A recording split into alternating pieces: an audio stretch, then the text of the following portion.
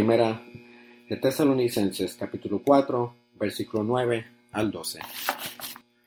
Pero acerca del amor fraternal, no tenéis necesidad de que os escriba, porque vosotros mismos habéis aprendido de Dios que os améis unos a otros, y también lo hacéis así con todos los hermanos que están por toda Macedonia. Pero os rogamos, hermanos, que abundéis en ello más y más, y que procuréis tener tranquilidad y ocuparos en vuestros negocios, y trabajar con vuestras manos de la manera que os hemos mandado, a fin de que os conduzcáis honradamente para con los de afuera, y no tengáis necesidad de nada. Así dice la palabra del Señor. Gracias sea Dios. De nuevo, buenos días. Tenemos un pasaje corto delante de nosotros, pero espero que no piensen de que el sermón va a ser igual que los textos, o así de corto como el texto. Hay un consejo muy útil para nosotros que con la ayuda del Espíritu de Dios podremos ver el día de hoy. Mientras leía Dave este texto, recordaba lo que dice aquí sobre los apóstoles, su instrucción de trabajar con nuestras manos, y trajo a mi mente una imagen, la cual quisiera compartir, si Isaac lo puede presentar en la pantalla. Es una imagen de que ocurrió este fin de semana, tal vez lo vieron, si llegaron temprano. Éramos los hombres trabajando con nuestras manos en el Instituto Esdras. ¿Se podrá ver? Ahí está. Es una imagen de trabajar con nuestras manos.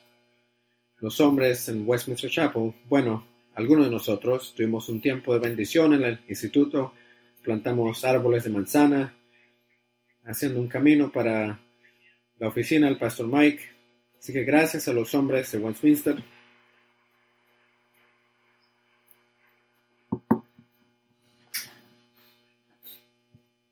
Muchas gracias, Isaac. Antes de considerar nuestro texto, vamos a pedirle al Señor por su ayuda. Dios nuestro Padre, no podemos, oh Dios, no podemos cambiar los corazones de los hombres, no podemos cambiar nuestros propios corazones, más que podemos hacer de que una semilla caiga sobre la tierra. Nos encontramos en esta mañana, viendo tu palabra, dependiendo de tu Espíritu Santo que haga su obra en nuestras vidas. Así que te pido que los dichos de mi boca, los pensamientos de nuestros corazones sean agradables ante ti, oh Dios, nuestra roca, nuestro Redentor. Lo pedimos en nombre de Jesús. Amén. Continuamos juntos en nuestro estudio de la primera carta de los Tesalonicenses. Y para aquellos de que tal vez no han oído los últimos sermones, en los primeros 3 capítulos, el apóstol Pablo, con su compañero de viaje, Silas, Timoteo, reflexionan sobre su tiempo en la iglesia de Tesalónica, y sus corazones están repletos de gozo, aunque habían llegado en un tiempo muy difícil, porque han llegado con una buena semilla, la del Evangelio, y fielmente y cuidadosamente sembraron aquella semilla, y porque el Espíritu Santo había trabajado para preparar los corazones de algunos en Tesalónica, recibieron la palabra y ahora está dando fruto. En el 4 capítulo es el deseo de los apóstoles y el deseo del Espíritu Santo de que ellos den más fruto. Así que tenemos una frase en el capítulo 4 que se ha repetido 2 veces, en el versículo 1 y versículo 10. La frase es más y más. En el versículo 1, así abundéis más y más, que la manera que aprendisteis, así abundéis más y más. Y en el versículo 10, y también lo hacéis así con todos los hermanos que están por toda Macedonia, pero os rogamos, hermanos, y aquí es donde lo dice, que abundéis en ellos más y más. Así que están trabajando con una iglesia productiva, una iglesia sana, pero están trabajando con ellos para que sean más productivos, más sanos, para que den más fruto. Y no es así de que un fruto productivo o árboles productivos atraen la atención del que poda más que los demás. El que está podando no se preocupa tanto sobre los árboles que no tienen tanto potencial, pero el árbol de que tiene más potencial, él lo poda para que dé más fruto. Y eso debe ser de ánimo para nosotros, porque muchos de nosotros pensamos y piensan, yo estoy tratando tan duro a agradar al Señor, de hacer lo que tengo que hacer, y me encuentro enfrentando dificultades por todos lados. Pero cobra ánimo, porque el Señor ve el potencial en ti y hay una buena probabilidad de que Él te está podando para que puedas incrementar tu productividad, porque el que el Señor ama, que dice, le disciplina a aquellos que Él ama. Así que esto nos debe de animar. Recordemos lo que Pablo quería más y más en versículo 1. Él quería de que ellos anden de una manera agradable al Señor. Ellos lo hacían, pero Él quería que lo hagan más y más.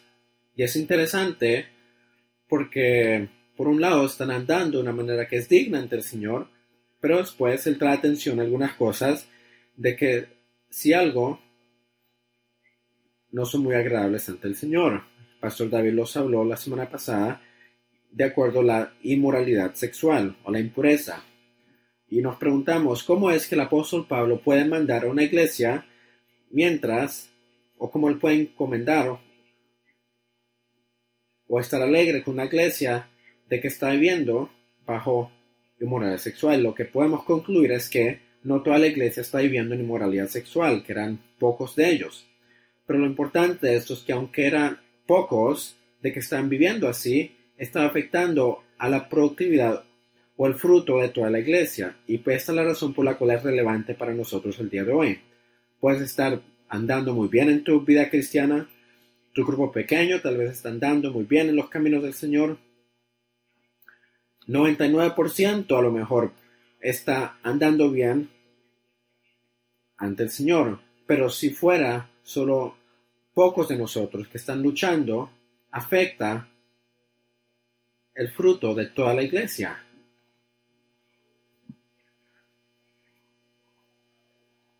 Así que en el pasaje del día de hoy, el apóstol Pablo va a hablar sobre agradar a Dios y la impureza al amor el uno con el otro. ¿Se están amando los unos a los otros? Sí, pero él quería de que se amen más y más. Él quería de que ellos se expresen ese amor de que tenían más y más. Había algo que los estaba guardando, algo que los estaban restringiendo de amarse el uno al otro. Como dicen los británicos, que había una espinilla en la obra, que había mucha grasa en la mecánica. Tenemos una casa de vacaciones y en esa casa la ducha solo estaba echando muy poca agua, goteando, que no es muy productivo cuando hay hijos de que quieren bañarse por media hora. Y me di cuenta que la presión del agua era muy baja y no salía. Así que por fin lo abrí y en el filtro habían estos pequeños partículas que el agua viene del lago, de la parte de abajo del lago, y había suciedad de que había entrado el lago y eso estaba obstaculizando el agua de que salga por la ducha. Y eso es lo que está pasando aquí en la iglesia. Había amor, estaba abundando el amor, estaba saliendo, pero también estaba siendo restringido. Y quisiera que veamos el pasaje por dos perspectivas.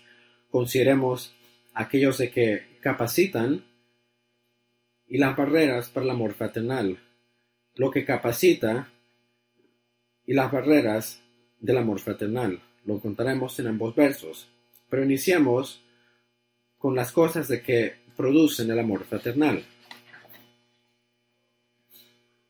Lo primero de que yo me di cuenta de que el apóstol Pablo hace o no hace es que él no trata de enseñar de solucionar el problema con solo una enseñanza. Pero acerca del amor fraternal, versículo 9, no tenéis necesidad de que os escriba, porque vosotros mismos habéis aprendido de Dios de que os améis unos a otros. Dios les enseñó de que se amen el uno al otro, y Pablo no iba a intentar hacer el trabajo de Dios. Su trabajo era remover los obstáculos para que el trabajo de Dios tenga su efecto. Ahora, como ministros del Evangelio, tú y yo necesitamos distinguir entre lo que es nuestra obra y lo que es la obra de Dios. ¿Recuerdan el dicho de que para un martillo todo es algo para martillar? Y para nosotros que nos gusta enseñar, casi siempre vemos todo como una oportunidad de enseñanza. A mí me han acusado mis hijos de eso. Dicen, todo tiene que ser una oportunidad para enseñanza, papá. El problema con esto es que no toda situación se puede resolver impartiendo conocimiento. El Señor mismo muchas veces guardaba su enseñanza cuando se le hacía una pregunta, cuando él reconocía que el asunto no era tanto de falta de enseñanza, sino un problema en el corazón. Y hay ocasiones en las cuales nuestras palabras suman menos que nuestro silencio.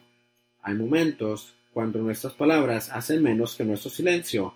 Muchas veces Dios está haciendo una obra en la vida de alguien y nuestro trabajo no es solo sumarle nuestro conocimiento, nuestra experiencia, sino simplemente reconocer la obra de Dios y expresar un deseo de que continúe y siga obrando mientras Dios nos ayuda a remover las barreras de lo que Dios está haciendo.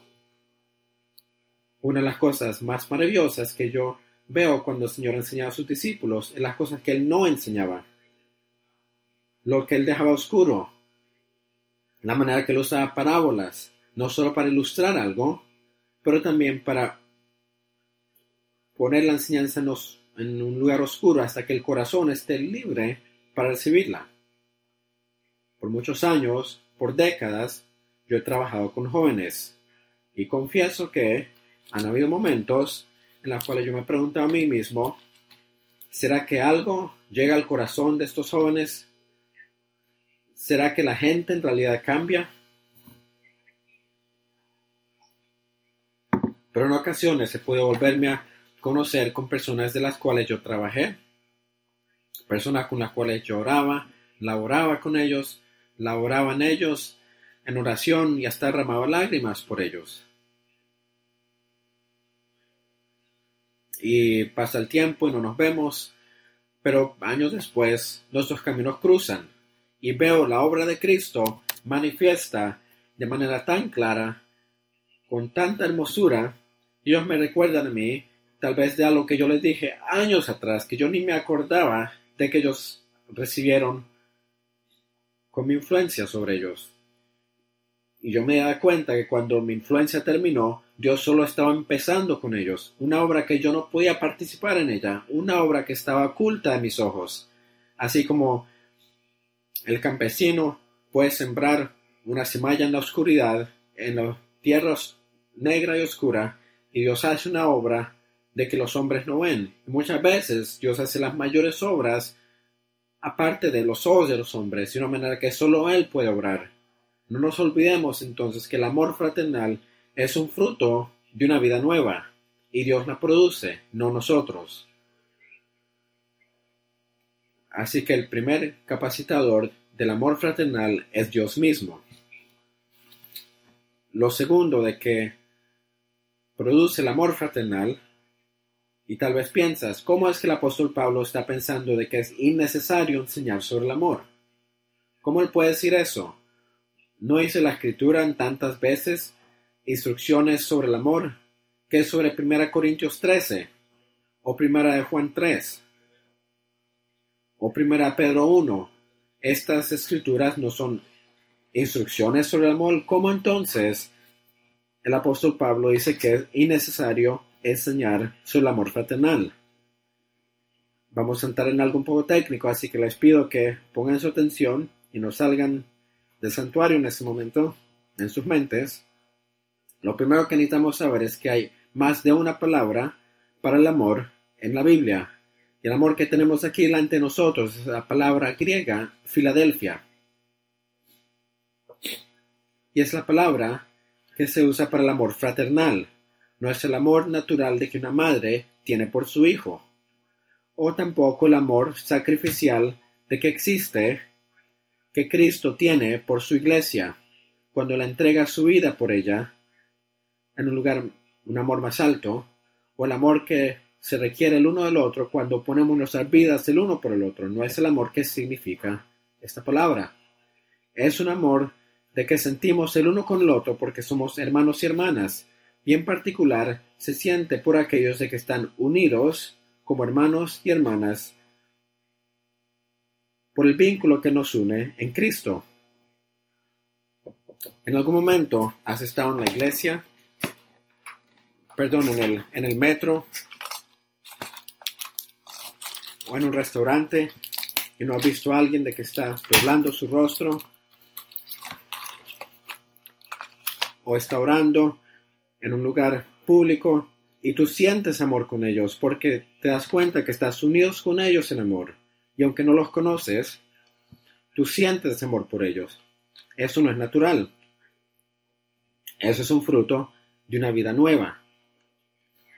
No es un amor de que reconoces con enseñanza, es un amor de que viene del fruto de una vida nueva. Pero lo importante es que la intensidad de ese amor incrementa por medio de la santificación. La intensidad de ese amor crece por medio del proceso de la santificación que el Espíritu dirige. Y lo vemos, y me separaré un poco el mensaje en este momento, porque lo vemos en 1 Pedro, capítulo 3, versículo 2, donde dice, habiendo purificado vuestros corazones para el amor fraternal. Es el mismo amor. Un amor que es traducido hasta que sientes un afecto sincero. La obediencia a la verdad produce un amor fraternal, no solo una conversión, pero mientras obedeces la verdad y te sometes a la obra de la santificación en tu vida. Pero algo interesante aquí en este versículo. El amor Filadelfia, el amor fraternal, se une en el amor sacrificial o el amor agape en este versículo. Así que habiendo purificado vuestras almas con la obediencia a la verdad para un amor sincero y fraternal, Filadelfia, el amor agape, ámense el uno al otro de un corazón puro. Mientras nuestras vidas se conforman más y más a Cristo, yo siento un amor mayor para ti, para mi hermano, para mi hermana, y eso me inspira para poner mi vida en sacrificio por otros.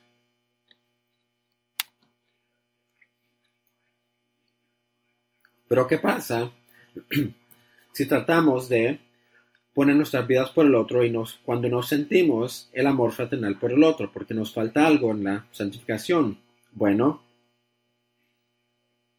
nos desgastamos y nos resentimos de las necesidades de los demás. Así que la necesidad no es simplemente amar a nuestros hermanos y hermanas más con nuestro propio esfuerzo, pero someternos a la santificación de Dios para que remueve el pecado de que permitimos que entre entre nosotros. Y cuando es removido, ese sentir de amor con nuestros hermanos es muy natural. Así que lo primero que produce el amor de Dios es Dios mismo, que nos enseña a amar. Y segundo, el proceso de la santificación de que el Espíritu de Dios hace en nosotros y en el cual requiere nuestra sumisión. Esos son los que produce el amor fraternal. Ahora hablemos sobre dos barreras sobre el amor fraternal. Y vemos de nuevo versículos 9 y 10.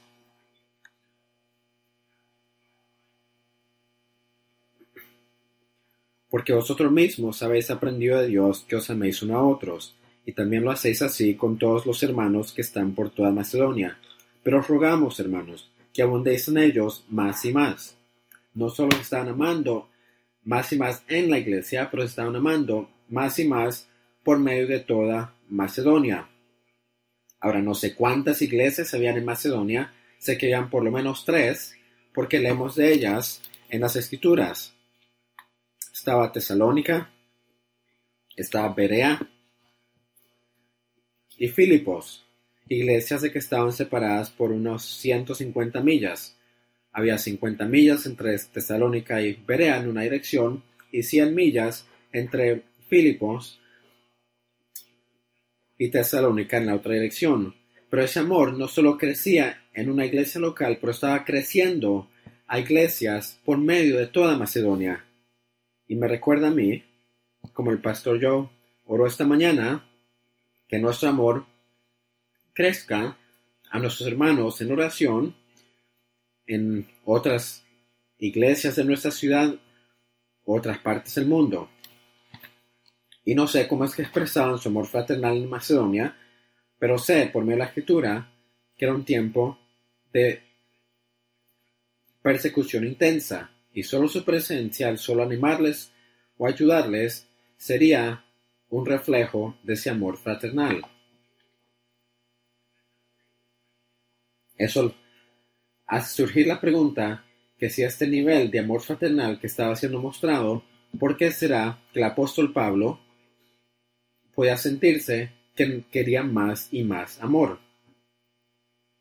Luce bien, ¿verdad? Pero les animo, hermanos, de que hagan esto más y más.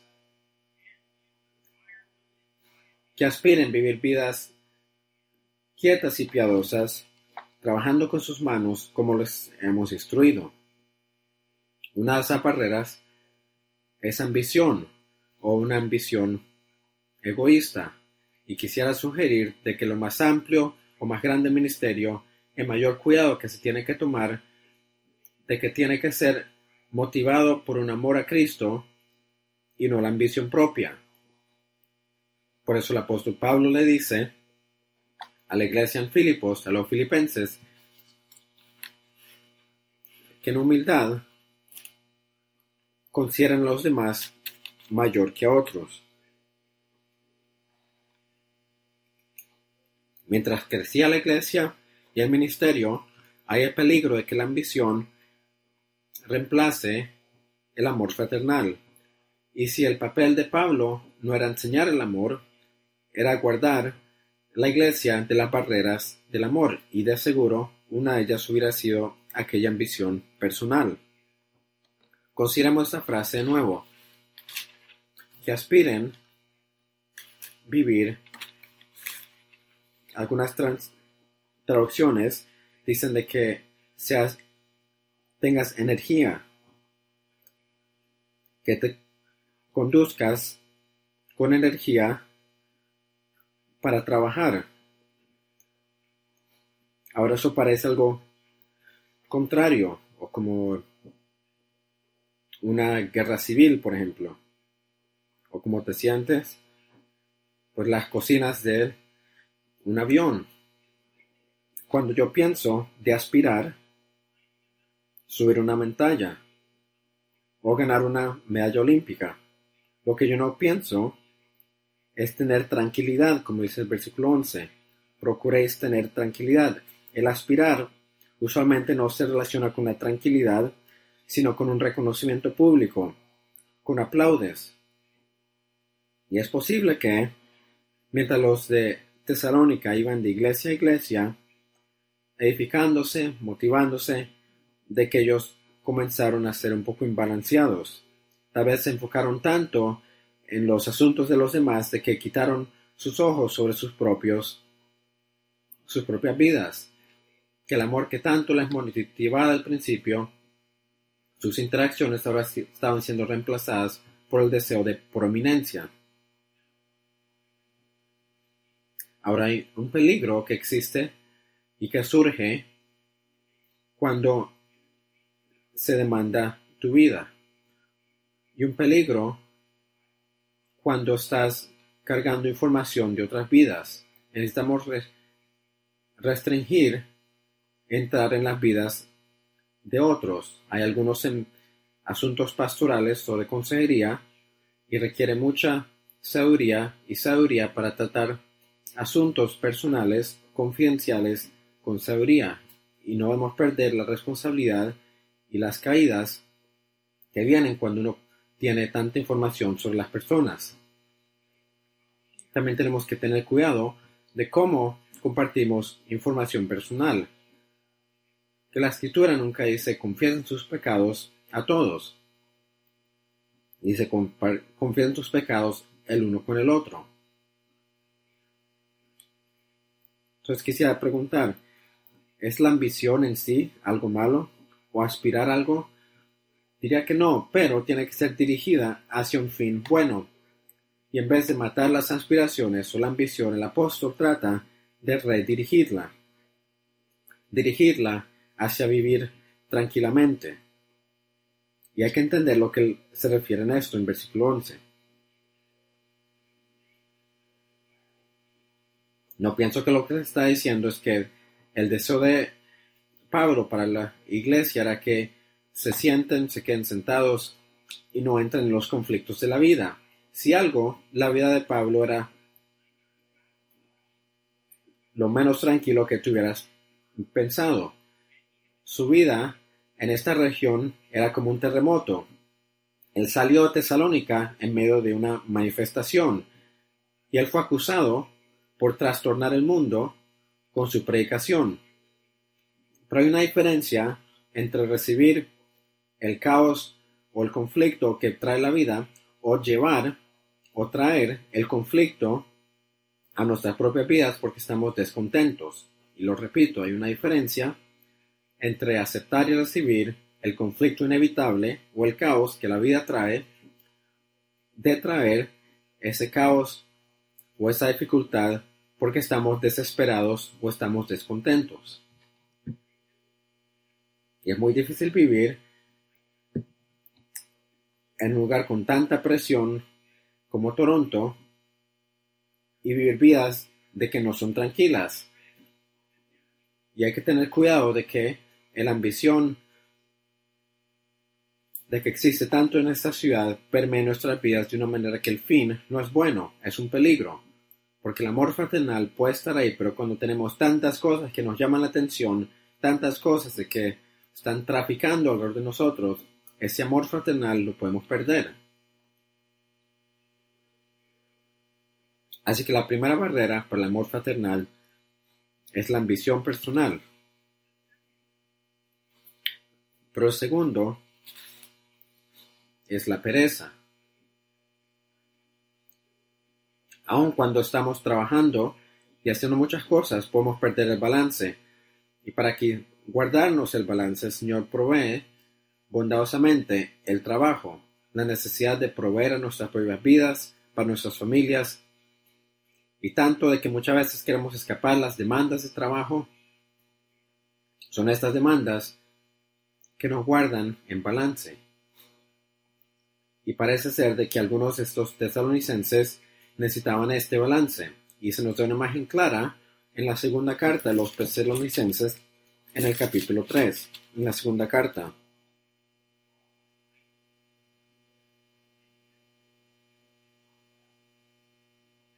Versículo 11, capítulo 3. Porque oímos que algunos de entre vosotros andas desordenadamente, no trabajando en nada, sino entremetiéndose en lo ajeno. A los tales mandamos y exhortamos por el Señor Jesucristo, que trabajando sosegadamente coman su propio pan. Ahora, ¿qué significa esta palabra que usa el apóstol, andar desordenadamente? Está consumiendo, hacemos el ejemplo de un carro. Si el motor está desordenado, está prendido el carro, está trabajando, pero no está haciendo mucho. Y algunas personas son así. Y no debería ser así con cualquier persona que tiene una profesión de Cristo, sentado, consumiendo recursos, sin producir algo con valor. Ahora, mientras hablamos sobre la pereza o vivir desordenadamente, pensamos muchas veces, eso no es mi problema. Yo estoy tan ocupado en mi trabajo, estoy haciendo tanto, de que esta habilidad no me afecta a mí. Pero yo no quisiera decir por mi propia vida, o por muchos de nosotros, de que esto no nos afecta. Porque la pregunta es, ¿qué hacemos con nuestro tiempo libre? ¿Cómo usamos nuestro tiempo libre cuando necesitamos estar en el trabajo, cuando estamos durmiendo, cuando no hay otras demandas, aún si es un poco tiempo de tiempo libre, Eso muchas veces nos define.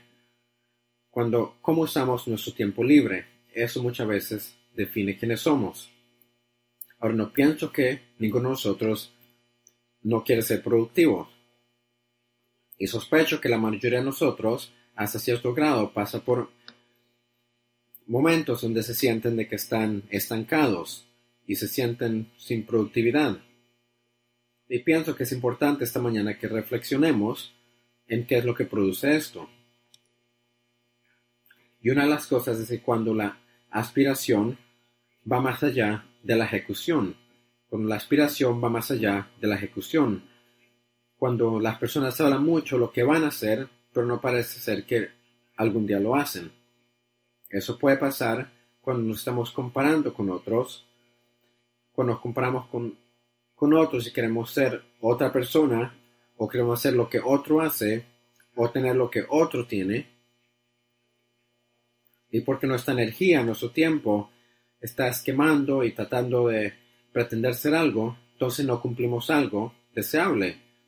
Y en buscar queriendo algo grande por nosotros, podemos poner al lado lo que nuestro Dios nos llama de hacer el día de hoy. Tiene que haber un balance entre nuestro hablar, nuestro decir y nuestro hacer, entre planear y ejecutar. Proverbios 14:23 dice que en todo trabajo hay provecho, pero el solo hablar lleva a la pobreza. Otro proverbio que dice cuando hay muchas palabras hay transgresión, pero aquel de que frena sus labios es prudente. En 2 Timoteo 2:23 dice no te acerques a las controversias innecesarias porque traen problemas. Como usamos nuestro tiempo libre, muchas veces afecta cuando tenemos mucho que hablar. También pusiera énfasis en el valor que pone el apóstol Pablo en el trabajo manual o el trabajo físico. Los griegos en esta época ponían tanto valor en el pensamiento de que alguien de que trabajaba con sus manos era menor. Y hoy en día tenemos que pensar que no podemos aspirar a hacer nada cuando una sociedad para de trabajar se desordena o cuando tenemos pólizas políticas de que producen una falta de productividad, trae un juicio. La necesidad o el mandamiento de ayudar al pobre llega a la iglesia, llega a ti y llega a mí, no al gobierno. Y cuando lo entregamos a una burocracia, es que los que necesitan ser cuidados son rechazados y los que necesitan trabajar se les provee a ellos y aquellas personas se meten en problemas. Así que hay que discernir cuál es una póliza cristiana o cuando un directivo se dirige a alguien hacia quién es.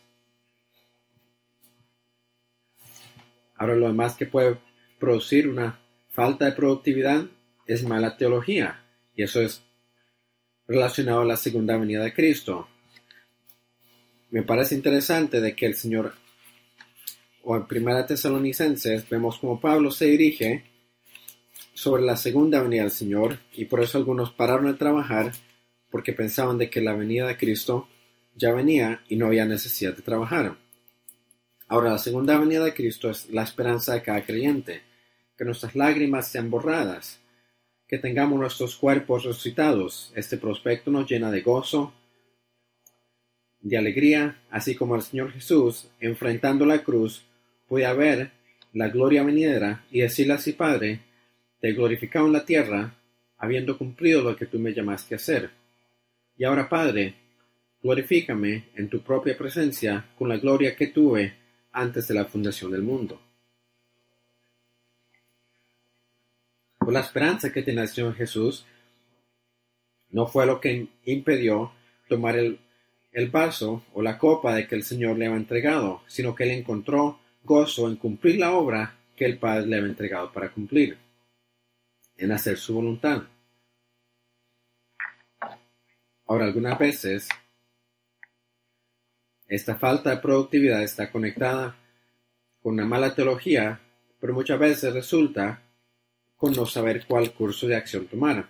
Yo trabajaría, yo haría algo, pero no sé qué hacer. Ahora Pablo entendía esto. Esta es la situación de que él estaba cuando él llegó a Macedonia. Recordamos de que él trató de ir a Asia y hablar, y el Espíritu Santo le restringió, entonces él fue a Misia y trató de ir a Betania, pero el Espíritu de Dios no le permitió ir tampoco. Así que por fin fue a Troas, y fue ahí donde él recibió la visión en la noche, un hombre de Macedonia diciéndole, ven y ayúdanos. Pero en un periodo de tiempo, y no estoy seguro cuánto tiempo fue, en el cual estaba no muy seguro qué es lo que tenía que hacer. Y él pudo haber dicho, bueno, el que va a ser salvo, el Señor lo hará. Entonces yo estaré aquí, sentado en el techo y esperaré a Dios que haga su obra. No, él buscó qué es lo que el Señor le había llamado de hacer. Pero él estaba ocupado, él se movía adelante. Y había por fin un momento en cuando él vio claridad. Como han dicho, no puedes navegar un barco que está estacionado. Para poder mover el barco, tienes que estar andando. No estoy diciendo de que no puedes solo parar, pero es un peligro cuando simplemente nos quedamos quietos y no hacemos nada, porque el Señor muchas veces demuestra su voluntad mientras estamos haciendo algo, mientras trabajamos y nos ocupamos. Ahora, lo otro que nos puede llevar a una vida desocupada es cuando vivimos experiencias muy difíciles y nos sentimos que no queremos hacer más nada, porque estamos tan golpeados, estamos tan heridos. Así le pasó a Pablo, fue tan tormentado, y los que él ministró le dieron su espalda, hasta el punto que en 2 de Timoteo dice que todos los que están en Asia me han abandonado. Es una vida difícil. Él deseaba ir con el Señor, sí. En Filipenses 1, él dice que su deseo era estar con Cristo, que era mejor para él.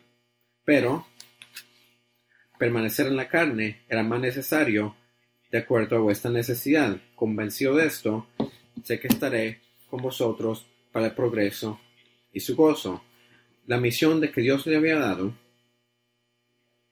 el ministerio que Dios le dio, él lo puso adelante, su deseo personal de estar libre de la dificultad y los problemas. Así que quisiera decir que la segunda venida del Señor es un ánimo para que sigamos adelante, pero no es un punto de escape para que robe nuestra vida de propósito. Lo repito, la segunda venida de Cristo nos debe de animar y fortalecer, pero no es una salida o un escape para no enfrentar nuestras vidas, porque cada día nos enfrentamos con personas de que no tienen esperanza en la segunda venida de Cristo, o un propósito más alto que simplemente cumplir con nuestras necesidades. Cuando recogemos una pala, un martillo, o cualquiera que sea la herramienta de tu trabajo, y enfrentamos las incertidumbres a luz de la eternidad, o cuando enfrentamos situaciones difíciles, siendo decisivos, sabiendo de que Dios obra en nosotros, o en diferencias interpersonales con la paz de Cristo y su fortaleza, o enfrentando situaciones difíciles financieras, reconociendo que es nuestro Padre quien nos cuida, allí podemos pasar más lejos y cruzar por los obstáculos del temor. Pablo y sus compañeros no estaban pidiendo a los tesalonicenses de que hagan algo que ellos no estaban dispuestos a hacer. Ellos estaban trabajando día y noche para que no sean una carga mientras proclamaban el Evangelio de Dios. Lo habían hecho para que los tesalonicenses conozcan cómo deben de conducirse en medio de aquellos de que están recibiendo el Evangelio. Por eso es que dice en versículo 12, a fin de que conduzcáis honradamente para con los de afuera y no tengáis necesidad de nada, de que se conduzcan honradamente. Pienso que no nos damos cuenta tanto que nuestra ética del trabajo impacta nuestro testimonio. Personas que son diligentes, personas que hacen un buen trabajo, que lo hacen con gozo, se les busca. Personas quieren saber qué es lo que en tu vida abre la puerta al Evangelio. Y lo opuesto también puede pasar. No quiero que tengamos un mal entendimiento de esta frase de no tener necesidad de nada. Es importante reconocer que tenemos necesidades. El Señor ha creado necesidades en nuestras vidas, nos ha dado debilidades, de manera que no necesitemos el uno con el otro. Así que necesitamos ser necesitados de otros, y especialmente cuando estamos viviendo momentos difíciles, es justo y es propio que rodemos a la persona y les ayudemos de maneras prácticas, incluyendo financieras. De esa manera, nos dependemos el uno del otro. Pero no debemos de hacernos dependientes de otros sin cargar la carga que Dios nos ha dado a nosotros. Hay un balance de esto en Gálatas 6, cuando nos dice que carguemos las cargas de los otros cumpliendo la ley del Señor. Pero dice unos versículos después que cada quien sostenga su carga. Hace una semana estaba con los jóvenes y les estaba desafiando de considerar la diferencia entre una carga y un peso. La diferencia entre una carga y un peso. Y definimos de que una carga es algo muy difícil de que llega a nuestro camino que no podemos cargar solos. Mientras que un peso, aunque es algo difícil, es algo que es simplemente parte de la vida ordinaria, en la cual es nuestra responsabilidad, con la ayuda del Señor, no ponerla sobre otros, pero tomarla nosotros mismos. Y muchas veces el peso que cargamos es despertarnos en la mañana temprano, hacer nuestras tareas sin que se nos diga de que lo hagamos, hacer nuestro trabajo en el hogar sin que se nos los pida. Y hablamos de la importancia que en nuestro deseo de ayudar a otros hay cargas o hay pesos de que tienen otras personas que no podemos entrar a tomar, porque si no creamos una dependencia sobre nosotros, porque detrás de esto es nuestra propia dependencia de ellos de ser validados. Así como iglesia necesitamos distinguir entre los pesos y las cargas mientras vivimos el uno con el otro. Pero hemos hablado sobre las barreras y lo que produce el amor fraternal. Lo que lo produce es Dios mismo y el proceso de la santificación, el Espíritu de Dios. Las barreras son la ambición personal y las vidas desordenadas. Ahora, yo creo que en esta iglesia, y quiero decirlo, que hay un reflejo hermoso del amor fraternal.